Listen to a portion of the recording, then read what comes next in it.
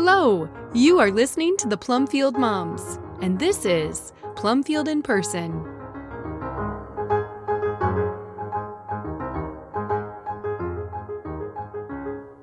The Iron Ring, a Plumfield and Paideia book review, originally published by Sarah Masaryk on July 8th, 2023. I had never heard of Lloyd Alexander until some friends mentioned him when my eldest was a baby. At that time, I had no time nor inclination to investigate. Once we began homeschooling, however, I noticed his Chronicles of Prydain on Mensa-type reading lists, and I was curious. I read the first book and wrote a very short review of it here at Plumfield and Paideia. Despite the brevity of my review, I appreciated the book enough to host a book club on it and to keep reading his work. This week, in between some harder books, I snuck in the delightful The Iron Ring. This one is wholly different from Prydain, and it was a joy to read. Alexander's writing style is unique and really fun. He writes about so many different kinds of things with ease and grace. When describing this one to my family, I kept saying, if Tonki Dracht and Rudyard Kipling wanted to write a hero's tale inspired by The Lord of the Rings, I think this is what we would get. I loathe comparing things to Tolkien because he is so magnificent.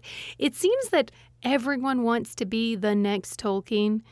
In this case, however, I don't think that is what Alexander was attempting to do. I think Lloyd Alexander shares Tolkien's love of myth and hero stories, and he is able to channel that into something most worthy of our reading attention.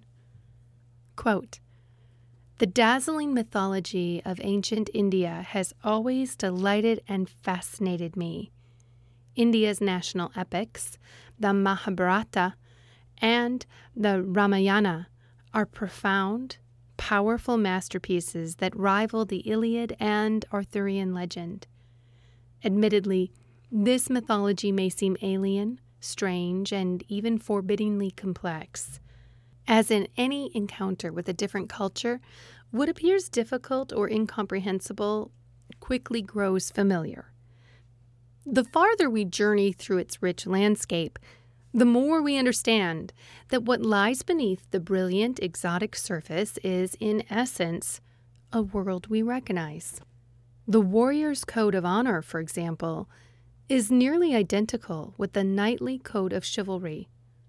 Earth-shaking clashes between good and evil, courageous heroines and gallant heroes, steadfast love, daring rescues, loss and recovery — these are elements in our universal heritage of story." End quote. From Lloyd Alexander's author's note in The Iron Ring. Tamar, a young king of a small Indian kingdom of Sundari, extends hospitality to a traveler who purports to be a great king of a powerful Indian kingdom nearby. As kings, each man is bound to his dharma and the warrior's code, so when they enter into a dice game, each king knows that any promises he makes he must keep. Jaya pushes Tamar to gamble vast amounts of wealth as the stakes of the game grow higher and higher. Tamar seeks to be a good king for his people, and he is miserable at the prospect of risking their security over his game of chance. And yet, he also feels bound to honor his guest and play the game out of hospitality. As the game goes on, Tamar wins obscene amounts of money and jewels from Jaya. Finally, the kings stake their very lives on the final throw, and, not surprisingly, Tamar loses, and his life is forfeit. Quote, "I lost a wager. I still keep my honor." "Then obey Dharma." Jaya rose, taller than he had first appeared. "Hear me. Understand me well. I will leave you now. I have other matters to deal with.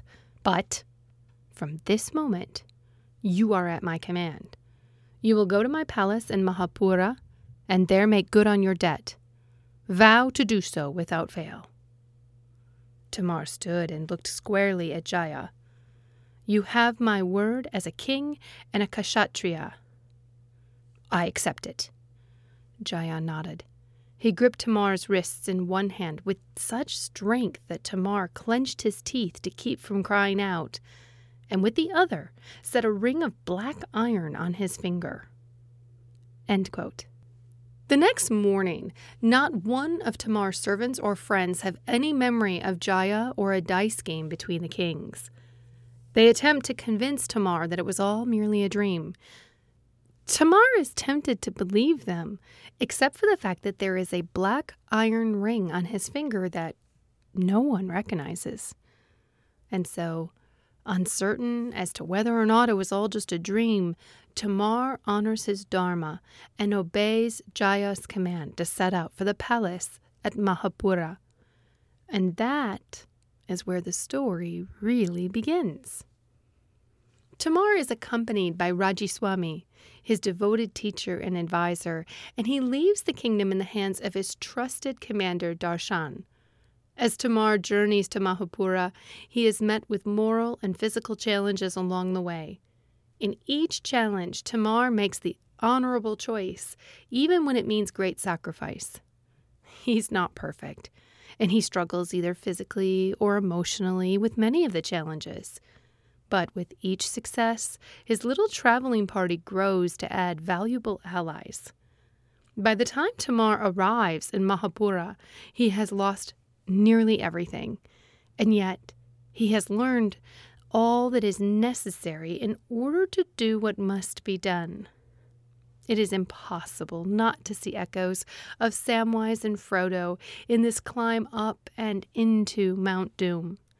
But it is a fairy tale, and in fairy tales, the dragon is usually vanquished.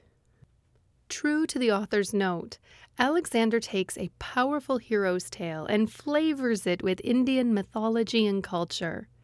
Many of the characters of this story are talking animals who live like the animals they are, but who possess dynamic human-like souls.